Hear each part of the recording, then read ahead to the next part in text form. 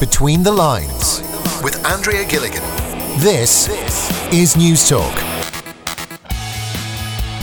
You're welcome along to News Talks Between the Lines programme with myself, Andrea Gilligan, where we'll be taking a closer look at some of the main stories and issues of interest. My thanks to everyone who got in contact about our last programme discussing youth homelessness in Ireland today. As the number of children in emergency accommodation reached its highest level last week, we've been asking what can be done. You can still listen back though to our podcast on the Go Loud app or on our website at newstalk.com and on iTunes. And as always, you can get in contact with us today by emailing betweenthelines@newstalk.com or on Twitter at myself at Andrea Gilligan. Well, coming up today, as part of our Commuter Hell Week here on News Talk, we'll be discussing the commuter pressures on motorists right across the country, and we'll also be focusing on the infrastructure provision, everything from commuting, numbers and infrastructure, and how can we possibly try and alleviate some of that pressure and congestion. To discuss, we're joined in studio today by our panellists, Pádraig Carroll, who's an assistant professor in the School of Engineering at University College Dublin, Pádraig Ó Céide, who's also a member of the Joint Committee on Transport, Tourism and Sport, but also the founder of Aer Arann Express and Aer Lingus Regional, and also motoring journalist with the Sunday Independent, Geraldine Herbert. My thanks to you all for joining us here today. Well, my own commute is at 4 every morning here into work, and it takes me in a taxi about 7 minutes, so really not a lot of this actually affects me. It's one of the few advantages to going to work before 4:30 in the morning. But Geraldine, it's been a long time since I had to commute in the car, at the normal commuter time in the M50. Just how bad is it out there at the moment?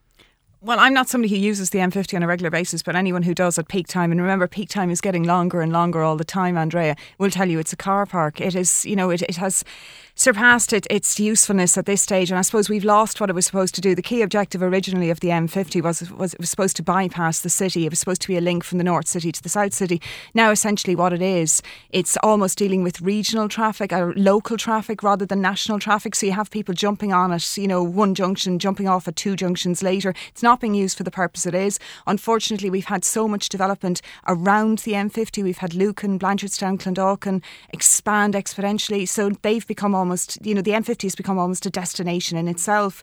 So anyone using that on a daily basis, I would say, is tearing their hair out at this stage. So just to give listeners a little bit of context, Geraldine, just so people know where we are all coming from today, just what's your own commute like? Are you Okay, thankfully I work from home, but if I have to get into the city centre now, I did during the week actually had to come into News Talk for say around 10:20. That causes huge problems for me. I do a school run as well. Now my kids start school at 9:05. They were dumped off at 10:50. It was like sad children. You just have to stand there. It still took me till about 10:15 to park in the Stephen's Green Centre. Now that hour is not that. I wouldn't call that peak time. Most people would call peak time being at your office at 9 or 9:30. So even when you're trying to do it slightly off peak, it takes me an hour and a half. And I dropped my kids to Prosperous, which is not that far from the city centre. Okay. Pádraig Carroll, tell us a little bit about your own commute first of all. What's your... So I cycle to work. So my commute is about 8 kilometres and it takes me about half an hour to get to work. So thankfully, the way I go, the cycling infrastructure is relatively good, but even during peak times, it's very congested for cyclists and quite dangerous, especially when, people want to overtake other cyclists. In my case, it's the most efficient way and time efficient way to get to work. If I was to take a bus, it'd probably take over an hour because it'd be 2 buses. There's no direct bus route to UCD from where I come from. And I don't drive to work because it just doesn't make any sense either. Okay. So it's mostly cycling for me. And yourself as well, Pádraig Ó Céide, what's your own commute like? That's a great question. After listening to Pádraig, I think I'd be better off cycling to work. I live in Connemara. Come up here to Dublin. I'm here Tuesdays, Wednesdays and Thursdays usually. It takes anything between 3.5 and about 5 hours for me to get from Connemara to Dublin and the same thing back again. That's unbelievable. Like, you'd nearly be in New York. You would. It's crazy. Absolutely crazy. I use a train on occasion, but I usually use the car because I'm on the phone a lot. I use it as a kind of a... It's a bit of an office, you're right. And on the train, you cannot really have a proper confidential conversation on the train because it's pretty public. So I usually drive, and it also gives me the flexibility. But it's tough. It's annoying. So I was thinking of cycling. You might have to consider it after today. I was interested, Geraldine, we had this very discussion actually this time last year. We looked at Commuter Hell 2018 here in the station, and you were part of the panel. And at the time, the panellists, no more than you did today, described the M50 as a car park. And I think it's amazing to think that even a year on, with the introduction of even more availability of buses, increase in public services, and also with more people actually taking to the roads and the bike and cycling, cycling. And at the same time, like it doesn't seem to have done anything. And we might just start with Dublin today because that's where we are, but we will look at intercity services. Yeah, I think there's a few things there. I think, first of all, there hasn't been a huge increase in any of those things. I mean, there is a consistent amount of people who use the bus. There are increases in cycling, not substantially though. I mean, it's gone, I think, it's about 6% at this stage. I know they tend to take these figures for cycling in November, which is not a very good month for cycling because you get more cyclists during the summer and, you know, better weather or whatever. But I'd still say it's not any greater than that. The issue with the M50, and it's still the same issue that was here this time last year, is there is no increased capacity. There's no way they can increase the capacity. So all they can actually do is manage the traffic. Now, the problem with that is Sean O'Neill was here, and I'm sure if he was sitting here today, he would still tell you the same thing. Smart motorways, variable speed limits, all of these things are coming, but they're coming next year. That should make a difference because it's about, as I said, it's about managing traffic at this stage. It's not about increasing capacity. But until we see something constructive like that, we're not going to see any change to the M50 traffic. And I think that's the big issue at the moment. Just explain to listeners, Geraldine, what that will mean. I mean, like if you're somebody who uses the M50 on a daily basis, what will this variable speed limit mean to you if you're trying to get from, you know, one junction to the next? The idea of variable speed limits is just literally to slow the traffic down at key times. And if everybody is going a consistent speed, then it stops this stopping and starting that actually makes you feel like you're getting somewhere. You're not actually getting anywhere with this. It actually slows traffic down. It can also respond to weather conditions. So it smooths out the traffic and it smooths out the routes more than anything. And that's the key thing. And it has been shown to actually significantly impact on the travel time. So they really do need to do that. The idea of smart motorways is a variable speed limits along with the use of a hard shoulder if necessary, so they can switch and turn that into a lane if they have to. And that itself obviously kind of builds capacity for just, you know, a short term. So if there's a delay on junction, whatever, they can then implement a smart motorway system, maybe 3 junctions earlier, so they can actually get people off it or get people moving. So the idea is just, as I said, it's not to increase capacity, it's just to manage the issue at the moment. Okay. And that's what they're looking at. They can't do much else. Poor Carol, can I ask you just from an engineering perspective, I mean, when you look at the design and how the road network is laid out, and in particular the M50, because a lot of our listeners use the M50, if not on a daily basis, certainly throughout the course of their week, what do you think could be done?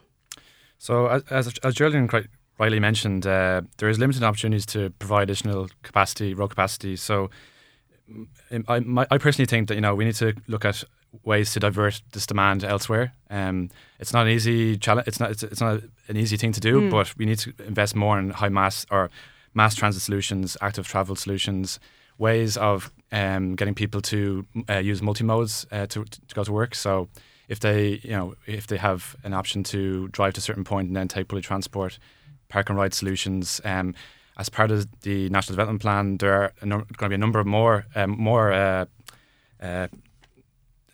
park and ride options available. I think 9 in the Greater Dublin area, and those going to link up with the Bus Connects, particularly, and also rail services.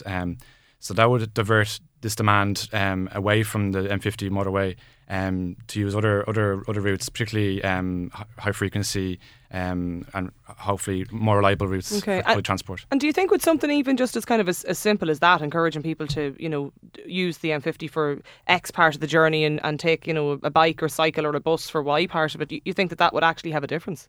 It's one of the solutions, but we need to look at carrots and sticks. So incentives, but also measures such as, you know, dynamic tolling. So that's one of the things that are being talked about on the M50. So just explain what that is first. So multi-point tolling. So if we're at peak times, there might be higher charges to access the M50 motorway. Other times, off-peak times, lower charges. So these are vary based on the time of day and the demand at that particular time. Obviously, that would, you know, people would react in a way that, you know, they don't want to pay obviously higher charges, but it would incentivize people to use other sustainable modes. Yeah, so it's a little bit similar to how they do it in the Port Tunnel, for instance. Yeah, if you think about it in terms of congestion charging, it's a demand management measure. So it manages demand in a way that's more sustainable and acts as a disincentive to use that particular route as it's at high capacity at the moment. Okay. It's just Pádraig Ó Céide, just obviously in your kind of capacity with the committee and transport, like some of the points raised there by Carol, or by Pádraig, I should say, are they're interesting. The idea of the carrot and stick, the demand-led approach, trying to incentivise people. Is that something that could be looked at? Definitely, that's something could be looked at, and I was certainly taken by what you said there, Geraldine, in relation to, let's call it dynamic trafficking. I didn't make a note of it, but I thought it was very interesting, the hard shoulder, and actually have an extra space that you can utilise it when you need it. Like, for example, in a lot of countries, a lot of cities, San Francisco, for example, the Golden Gate Bridge, you get most of the traffic going into the city at a particular time in the morning, and most traffic going out in the evening time. So what they've done is actually they've increased the lanes going when the traffic is heaviest and reduce them going the opposite direction. So I think that type of dynamic traffic modelling could be used. I think the Department of Transport, in my view, are doing the best they can do. They've got there's reasonably substantial funding there overall for it, but I think we've got to think differently. We've got to act differently. We're way behind the curve in relation. We're trying to do catch up with where we're at, but I think we're probably about 10, 15 years behind the model, behind the scale on it. There's a couple of things. Public transport is absolutely essential. And then you ask, why aren't people using public transport more? You know, and you get to the nub of why they're not using.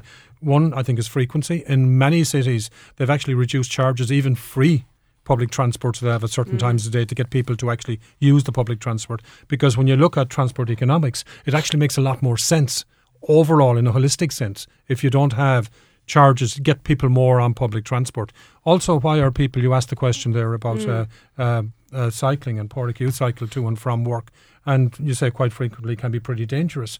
It's dangerous for the cyclist, but it's also dangerous for motorists because they're trying to overtake, they're in no rush too, and you're talking about stress on either side, and that's what causes accidents because the roads are not suitable for both the number of cyclists we have and the number of cars we have. It's too narrow. Yeah, absolutely. And that's the point, Pádraig. I wanted to bring you in, Pádraig Carroll, as well. Just that idea that we've got so many competing interests fighting for such a small space out there. Yeah, we need to look at, the hierarchy. So which should be prioritised over, which is the top priority?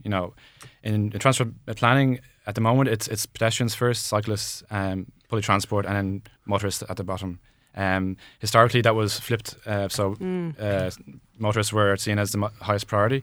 Things are changing now, so we need to, put our money where our mouth is in terms of prioritise cycling and pedestrians over other motorists and car users. Ways of doing that is reallocating space to these active mode users, so active being cycling and walking, and public transport as well. So the only way to really do that is to really look at reassigning this road space to more cycling infrastructure, and ways of doing that is really to reduce space, unfortunately, for private car users, maybe at certain times of the day, one-way routes perhaps as well. Okay, what's your view, Geraldine, on that idea of the kind of reallocation of some of the infrastructure, or some of the actual road network, as Pádraig talked about there? I think we have to prioritise public transport more than anything. I mean, I agree with, we have to invest in cycling infrastructure, and it's not expensive to invest in cycling infrastructure at all. But I came across a great quote the other day: a bus with 80 passengers has a right to 80 times more road space than a car.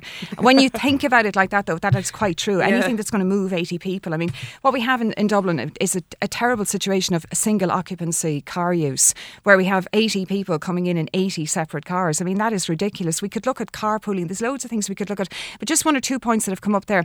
In terms of public transport, it struck me when I was coming into town during the week, could I get the train? And my husband he cycles to the train, which is about 5 kilometres. He jumps on the train and then gets to Lewiston. He does it door to door, and he works in the city centre in less than an hour. Right. I couldn't possibly do that in a car. And more interestingly, he does it getting home in the same distance. Now, one of the biggest issues with using the train from my point of view is I can't park at the train station. If I want to park at the train station, I have to be there at 6:30 in the morning to get one of those coveted car spaces. We need more car spaces at trains, and to encourage people to use them. The other thing is there's no bicycle spaces at train stations. So if you're cycling to the train station, you can't leave your bike anywhere. We should also look at the idea of taking your bike on the train. There's no facilities to do that. So these are simple things we could do. And if we look at the Dutch model, I mean, people always say, I can't replace a 50-kilometre commute with a bike. Well, you could with a train and a bike, or e-bikes, e-scooters. These are much more long-distance range. We need to look at things like that, like the simple enough things we could do that don't require building huge, big new M50s. I want to just come, before we move back to Pádraig again, just Geraldine, to pick up on a point that Pádraig Carroll had just mentioned a little bit earlier, and just that idea of incentivising road users to use, for instance, in Dublin in particular, the likes of the M50, maybe at different times. I can certainly testify that if anyone wants to use it at 4:20 in the morning, it's very, very quiet out there. But not every office is open at that time of the day. day. So how do you think that incentive, just from a public policy perspective, would actually go down? Well, I mean, why do people have to be at their desk at 9 o'clock in the morning? I have no idea why, especially for the public sector. We could look at flexible working hours. We could look at working from home. Employers have this idea, if they allow people work from home, that'll be it. They'll be in their pyjamas watching breakfast TV. They won't. They'll actually be far more productive. Studies have shown you will get more out of people. And I doubt you're getting much out of people who've are tearing their hair out for 2 hours in the M50. By the time they come in stressed at 9:30 and they've been on the road since 6:30 or whatever, you're not getting productivity. So employers could definitely look at working from home. The other thing, and I've been banging this drum for God knows how many years, and I've said it already, is carpooling. If you have 5 car spaces in work, give them to the person who's coming in and taking 4 employees into work. HR departments could map people's journeys quite easily and go, right, you 3 or you 4 in a car. Now, I admit everybody doesn't want to share with Mary and accounts or whatever, but look, there's an incentive there, and there's simple things like that we could do to take people off the roads. Okay, just Pork Acacia, what's your idea of this carpooling? Could you find 4 other people in Connemara to travel up with you 3 days a week? Very difficult. We'd also be going at different times. Yeah, but see, this is the thing, isn't it? I might need to go from Spittle to Moycullen to Carna to pick up the other 3 people, or they're coming towards me.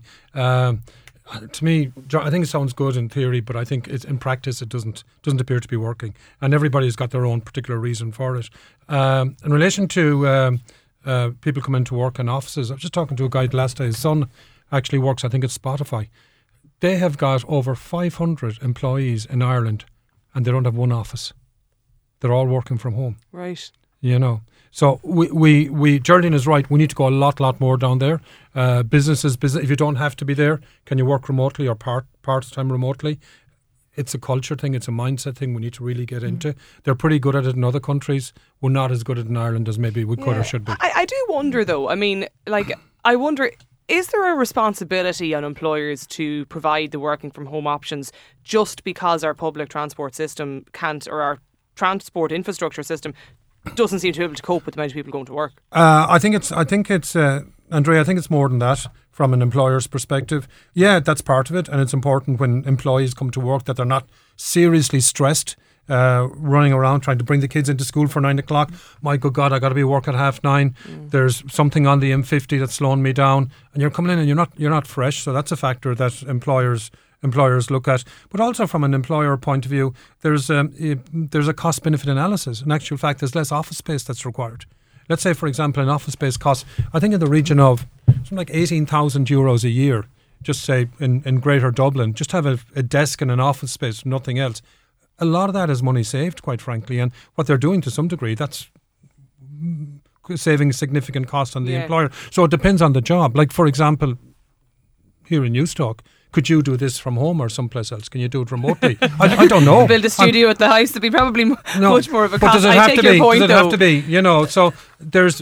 I do think certain industries, though, are probably going to find it difficult to. Absolutely. But I take your point in relation to. In my situation, say Air Aran, you cannot have a pilot flying an airplane from home. Yeah, not yet anyway. The day might come. But look, I know, and I take your point, and definitely there's a lot of office-based work that can, actually be done from home. Just on the point, just on the M50 at the moment, I mean, before we move on to kind of intercity services and elsewhere around the country, but what do you think perhaps, Pork Harold, could be the most immediate measure that could be rolled out to try and alleviate the pressure? Like, if governments to decide today we want to do something next month that's going to alleviate pressure, because if there's a breakdown on the M50, okay, the figures will show you it might take 15 minutes to clear it, but the backlog then to get the congestion, the traffic, the throughput back through the system could take up to the guts of nearly 2 hours.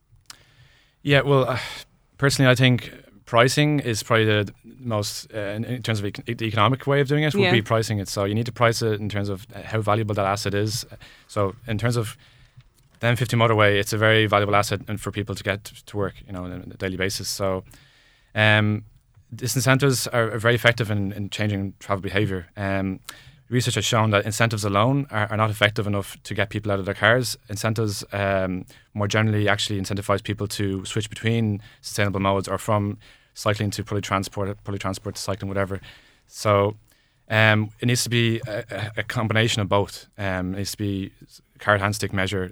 So if we were to increase public transport provision and make that cheaper, make it more reliable, make it make higher frequency services and bring that along with disincentives, then that's the most effective way of doing it. And by disincentive, I presume you mean basically charge more people to be on the M50. Is that what you're saying? It's not an easy decision to make, but it's the only real solution, I think. Okay, what do you think, Geraldine Herbert, to that? I think unfortunately that is the case, because it's a supply and demand issue really, because if you improve public transport and you move more people onto the bus, then all of a sudden roads become less congested, and then people in cars go, do you know something, it's a good time now to go back to my car because it's actually easier to get into the town or easier to get into the city. So you have to be really, really careful about managing that. And unfortunately, the best way to do that is to have to make it harder, I suppose, for people to return to their cars and keep them on the bus. But you have to keep that incentive to stay on public transport. So whether you do that through congestion charges for the city centre, which I personally would be against, or you just remove car spaces, or you just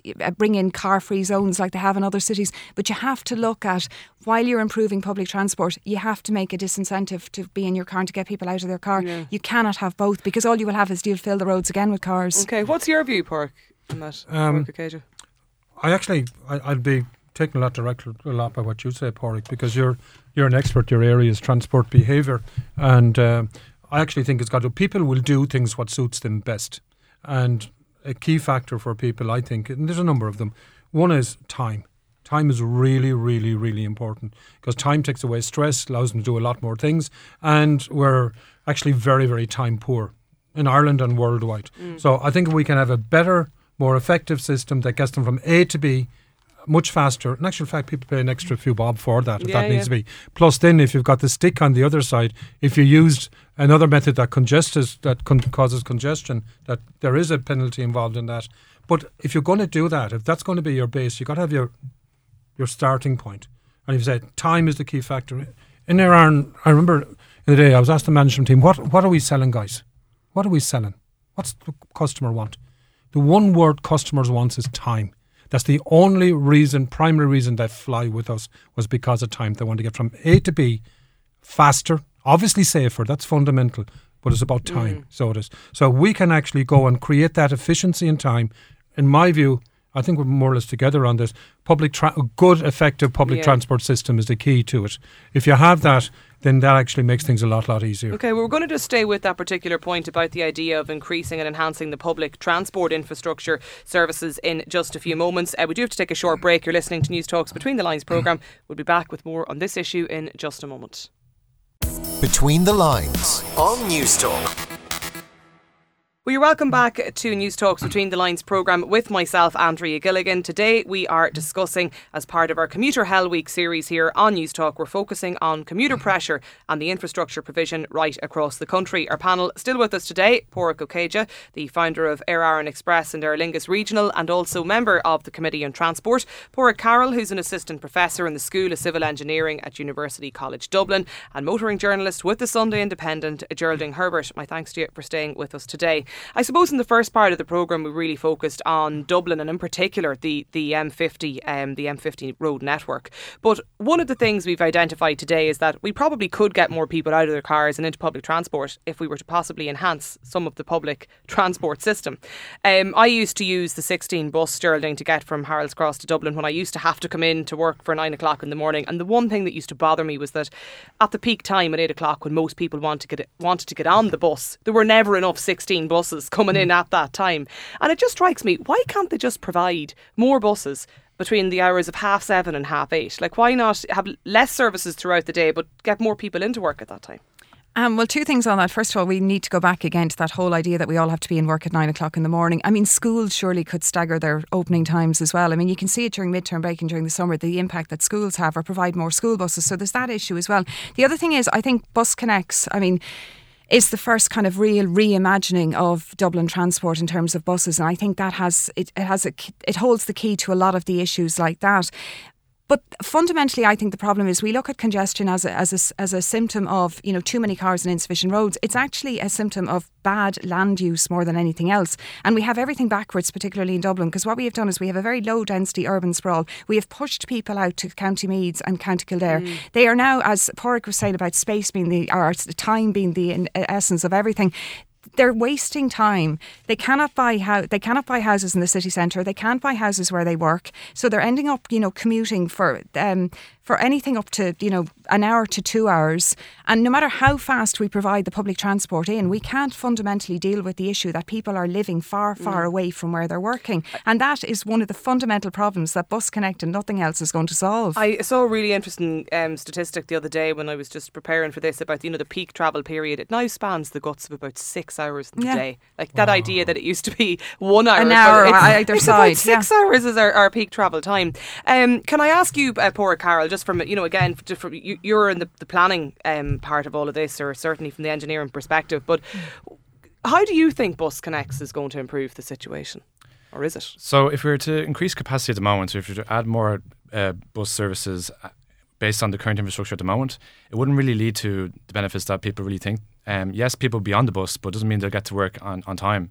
It's going to lead to higher congestion in bus lanes, and where there's no bus lanes, even greater congestion where there's mixing of other traffic. So Bus Connects is trying to facilitate this higher frequency and reliability with dedicated bus lanes, priority given to buses. And the only way to do this is to reallocate road space to buses. So to make continuous bus lanes a priority, and the only way to do that is either widening the roads, which is obviously not a very popular decision, or making one-way routes more of a more. No, I know what you're saying, and it's interesting because the level of opposition that we hear from various different community groups for a whole host of different reasons, and people all have their views and their reasons as to why they don't want certain routes to be changed, the roads to be widened, and all of this kind of thing. But are we paying too much heed to that, Pádraig Ó Céide, if we're to try and actually really address our public infrastructure problems? Or obviously people are entitled and they should have their say, but I think it's one of the biggest. I'm kind of a little bit new to the Seanad. I've never been involved in politics, and they're now on the Transport, Tourism and Sport Committee. And one of the areas we're grappling with, and we've been challenged on, is in relation to Bus Connect in Dublin. And what you have there is you've got transport economists and transport strategists say, look, this is the way forward. This is what we need to do. This is the evidence-based way of doing it. This is what happens in Toronto and so on and so forth. We want to introduce this into Dublin. And you've got then local communities, because it disadvantages some local communities who really, and I can understand, why wouldn't they? All of us would do it because it disadvantages them, and it does not give them what they believe a fair crack at the whip, and that can throw the whole lot off kilter. And then those local communities lobby TDs, not really senators, lobby TDs because they're more important, lobbies TDs in order to try and change the rules, the guidelines. So you've got, like, for example, Road Transport Ireland, and you've got the Department of Transport, who are caught in a conflict situation between what local communities are looking and needing and what they believe is the greater macroeconomic benefit. And it's interesting, I spoke to somebody just anecdotally the other day, and we were having a conversation like this about traffic, and somebody just made the point to me, Geraldine, why don't we put the whole thing underground? That's what they do in other countries. Like, should we be looking? I know there's obviously so much discussion about Metro North, and you'll have various different views from a whole host of commentators about that. But like, do we have to start looking at maybe starting to put some of the services underground? To be honest, I think that would be a very expensive option, and I don't know if we actually need that. I mean, we have a very, as I said, a low density sprawl in Dublin. We have a very complex mess more than anything. And I'm not sure even the Metro North is money well spent. I mean, I think we'd be better off investing in buses. That is, it seems to me, a far more effective solution. I think it would be money spent with very little return, to be honest. But I think to go back to that idea about consensus, I think Bus Connect's got, 50,000 submissions or something? Huge, it was huge. It's the biggest on record. And I think that's great. I think because it shows people have something to say. There's an ownership there as well. If if you submit something and you feel your feedback is being listened to. But I think we need to move away from pleasing everyone, and consensus is not going to be achieved at all times, and we need to have clear leadership about public transport and about where we're going with all of this. And I think politicians need to be bold and think beyond the next election and make clear decisions and show that we're going somewhere. I think the other thing we need to do, and we need to accept as a society really, that infrastructure, we don't have to look to new infrastructure as the solution. We need to look at a change in mindset. We need to culturally, I think, move away from this dependence on cars. And I know it's hard for a lot of people. I'm a motoring journalist. I love driving, but I mean, I'm sure, job yet, I'm sure there's you won't have a chef sit here, advocate obesity, and it's the same sort of thing. I think we really need to see there's a time and a place for a car, and I don't believe city centres are for cars. And I think we really need. I mean, what they have done in other cities is they've introduced cycling lanes and they've introduced bus lanes, and they've slowly but surely moved cars away, and they've taken lanes away from cars. Cars have then adapted. They've taken another lane away. Cars adapt again, and that is the way to do it. We need to change that mindset. I'm not having to go with the planners, but it strikes me, Pádraig, though, that we seem to have just decided, at some point that we'll put a Lewis tram system in place, so we're going to put that here. We want this street now for the cyclists, and all of a sudden you create this kind of there's a real aggression sometimes I find on the roads out there as to who's more entitled to the road, and the cyclist versus the car, and so on and so forth. And is that just down to bad planning? No, I just think planners are really coming around to the idea that what mode of transport should be prioritised. The most efficient use of road space is for mass transit solutions, public transport solutions, to move most amount of people within a certain piece of road. So obviously bus transport and rail transport is the best way of doing that.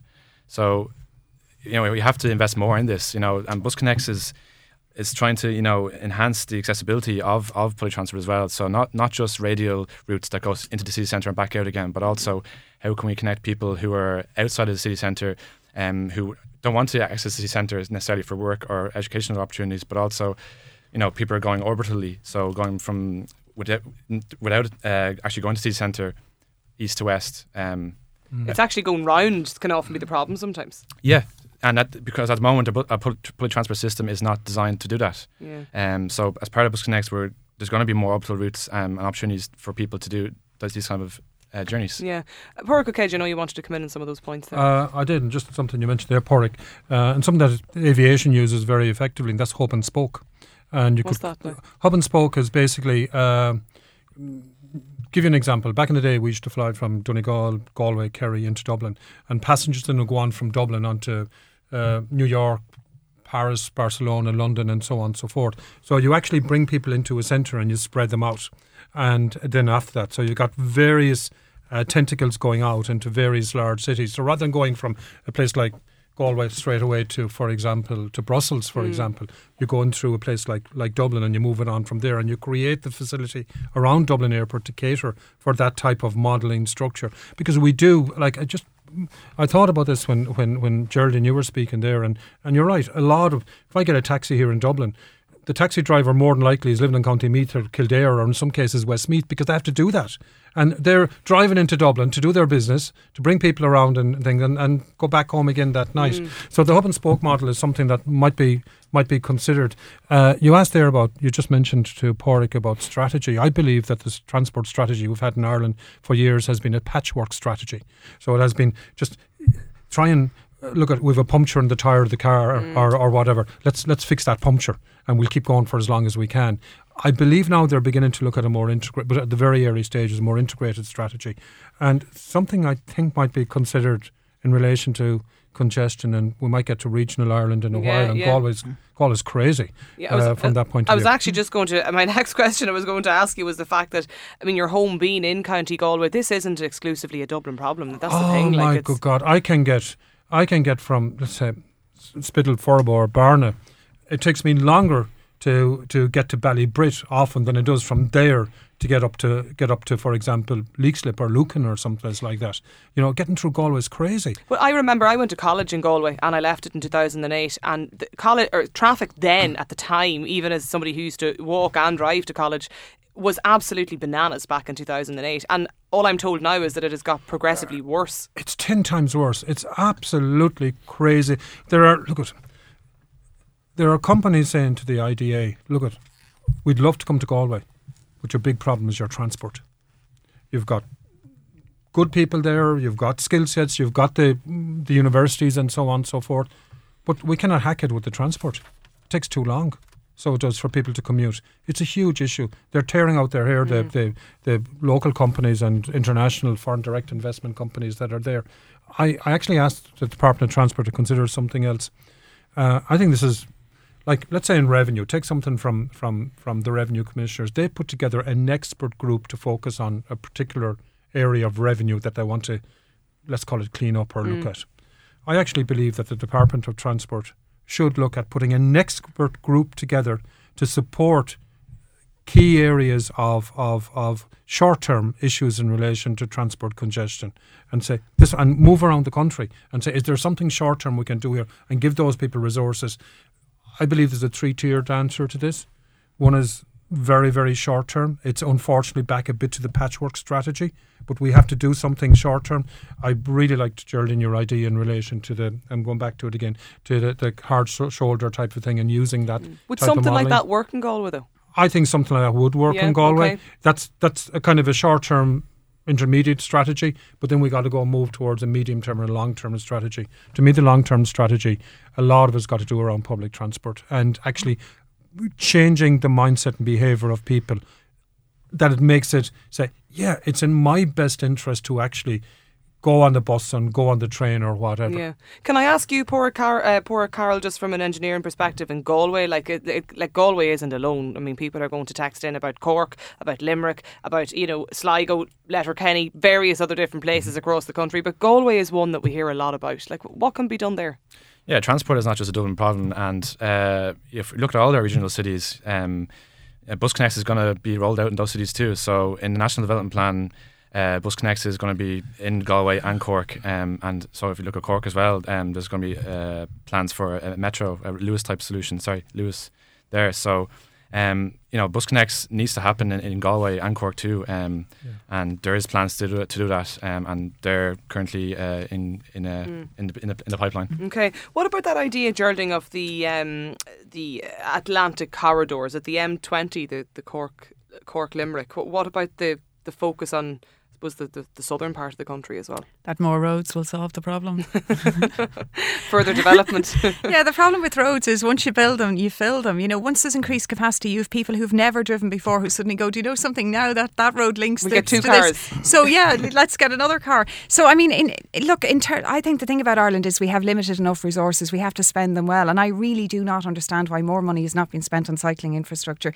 In Copenhagen, they have spent 280 million in the last 10 years. Now that is tiny in comparison to, budgets for transport. Exactly. But yet they have 63% of people in the city who do make their daily journey, whether it's to school or work, by bike. I mean, that is huge. We also have, apart from, just the infrastructure and the cost, we have mental health issues, we have obesity issues with kids, we have, emissions problems. Cycling is a really fast and efficient way. But I think the problem is the Department of Transport and the government views it as some sort of a hobby. We allocate money on a hobby basis. Cycling is a modern and efficient mode of transport, and we need to recognise that. Yeah, can I come to you, poor Carol, because I know you carried out research on pedestrians, isn't that right, in Dublin with Brian Caulfield, am I right in saying that? That's right, yeah. Just give us an indication about some of the findings on that. So what we found was that pedestrians were most sensitive to any policy changes, so more sensitive, more elastic to changes. So for example, if we were to widen pedestrian walkways, footpaths, to increase signal timings for people to walk across a road, these type of things, reduce street clutter, so like sandwich boards that we're already starting to do. These kind of things were actually more effective in getting people to walk to work, more than actually make any improvements to cycling in our study. Right. So it's actually it was interesting in that way that cyclists. Not everyone can cycle or wants to cycle, even if there is better cycling infrastructure. But everyone, almost everyone can walk, and walking is part of everyone's commute, door-to-door commute. So to access public transport service, to get from public transport service to your work, there is a walk link there. So it's a reality for everybody that there is a walk component to it. I have to say, I don't cycle, and there's an element of just laziness in that, and also the fact that, nothing appeals to me about sharing my routeway or my lane with a double-decker bus. There's nothing about that appeals to me whatsoever, and I think that's something that's an issue. But I mean, the Dutch and the Danes have realised many, many years ago that the only way to get people to cycle is to segregate them from cars. And you have to do that, and that is absolutely essential. The one thing I would say, Pádraig, is though, I'm sure there's a key kind of mean distance that people walk. They cycle a lot more, and there are studies done that e-bikes will actually increase that distance again. So we need to look. I mean, I can perfectly understand why it's so easy to just walk out your door and you don't have any skills to acquire to walk. But I do think we need to expand our horizons. Yeah. Just before we leave the cycling point, is there any other point you wanted to make on the cycling? Well, cycling, I think in the Climate Action Plan, local authorities are asked to devote 10% of their budget to cycling infrastructure, and these kind of plans need to be revised to incorporate more expenditure to cycling. So I think we're going to see more and more investment in cycling, I hope, going forward from local authorities. So let's see it. Let's do it. Just on the cycling, Pádraig Ó Céide, do you think our government taking it seriously enough?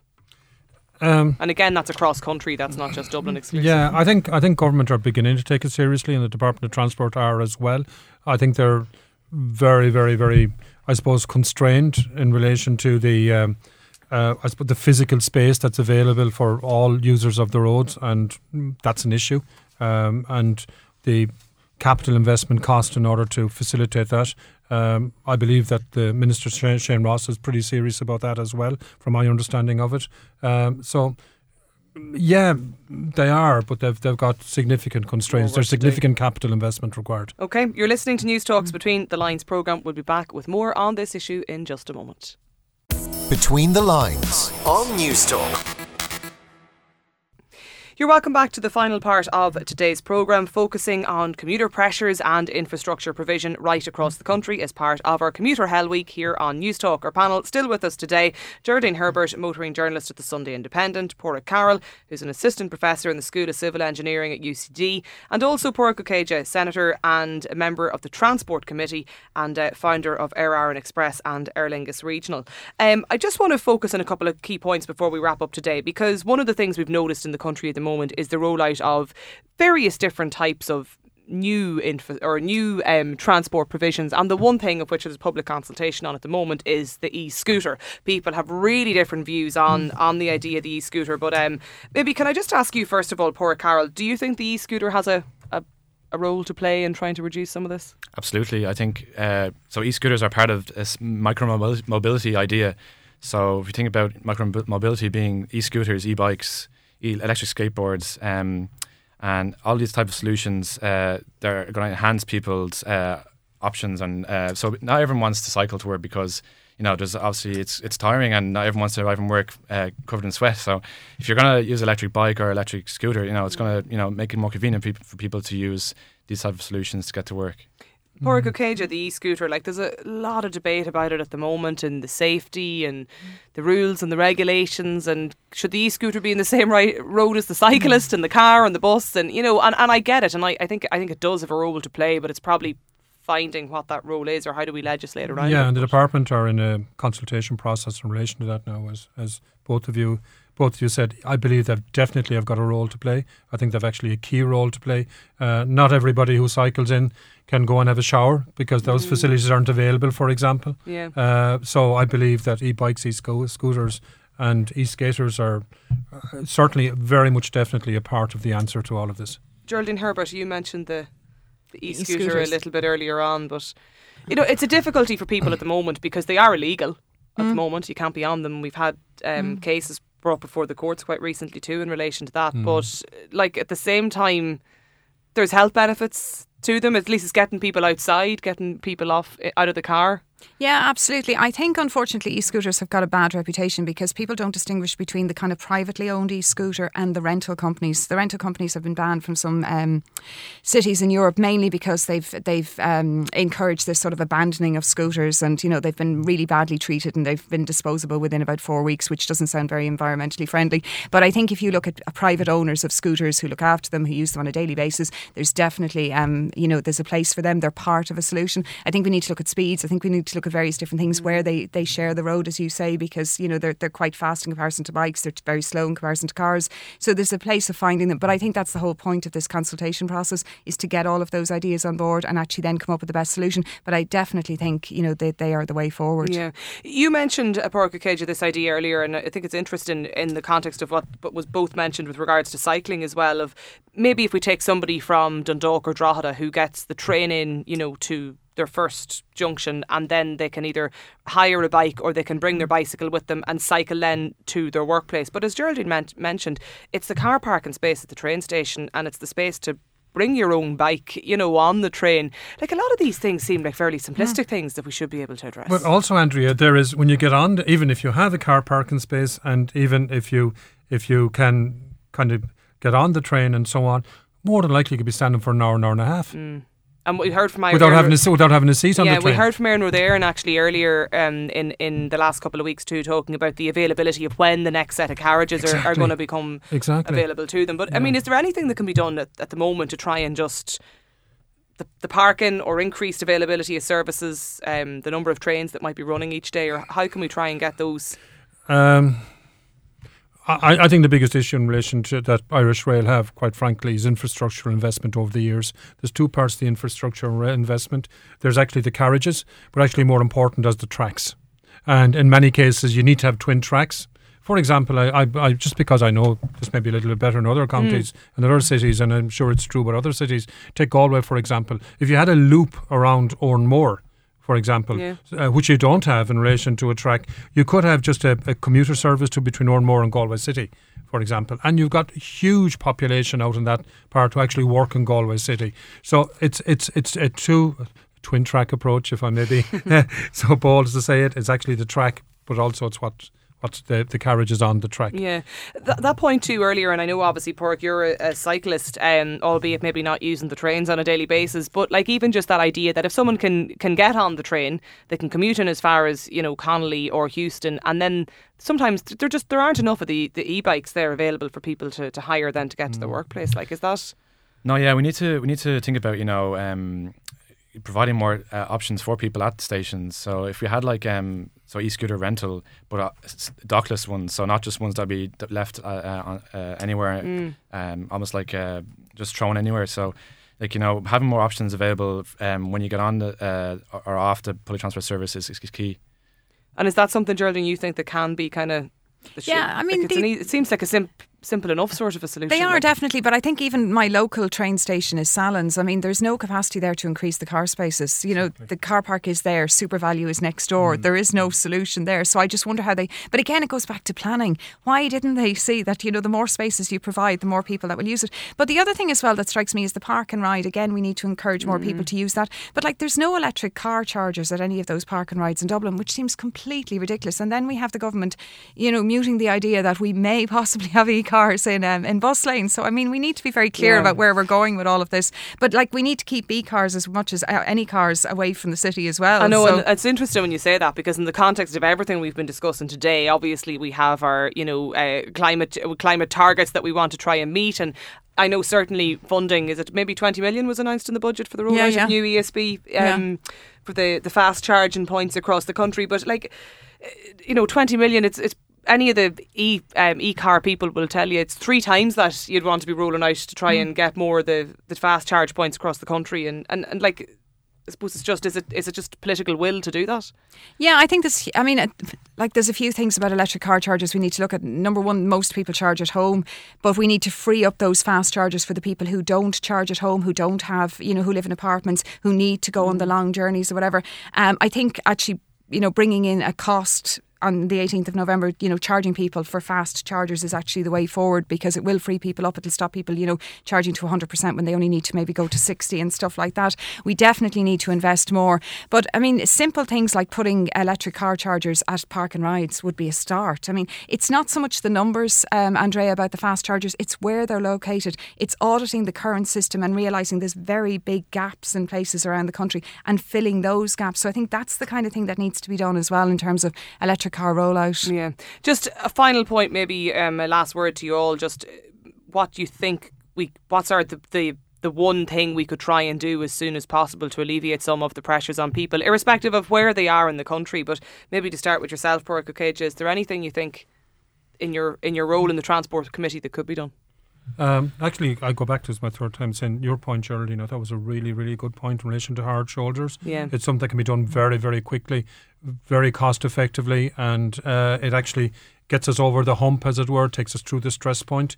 And it's a short-term thing, and I know you said that, but I think that'd be a really good starting point, and I think we should follow up on that. Okay, Carol as well. Maybe what's your suggestion to try and get us over the hump, as Pádraig Ó Céide described it? Well, I think if we legalise e-scooters and make them safe to use, would enhance accessibility to public transport services for those who find it difficult to access public transport currently, and it would give people options to use that mode of transport to work as a full mode of transport. Yeah. We'll give the last word to yourself, Geraldine, today, but as I've been saying, flexible working hours and car sharing. You know, I really still think that's a viable option, and it needs to be seriously considered. And even if we look at lanes with high occupancy car users can use rather than anybody else, I mean, there's a way of encouraging it, and it costs nothing to do. Yeah, okay, well look, lots to consider there today. My thanks to you all for your time and your suggestions and for joining us in studio, to Pádraig Ó Céide, to Pádraig Carroll and to Geraldine Herbert. If you've missed any of the programme, you can download the podcast on our website at newstalk.com or go to the Go Loud app or on iTunes. My thanks as always to the production team today, Stephen Jordan and Simon Keane. I'll be back again with Breakfast Briefing on Monday morning from 6 and with Between the Lines this time next week. But for me, Andrea Gilligan, have a good day.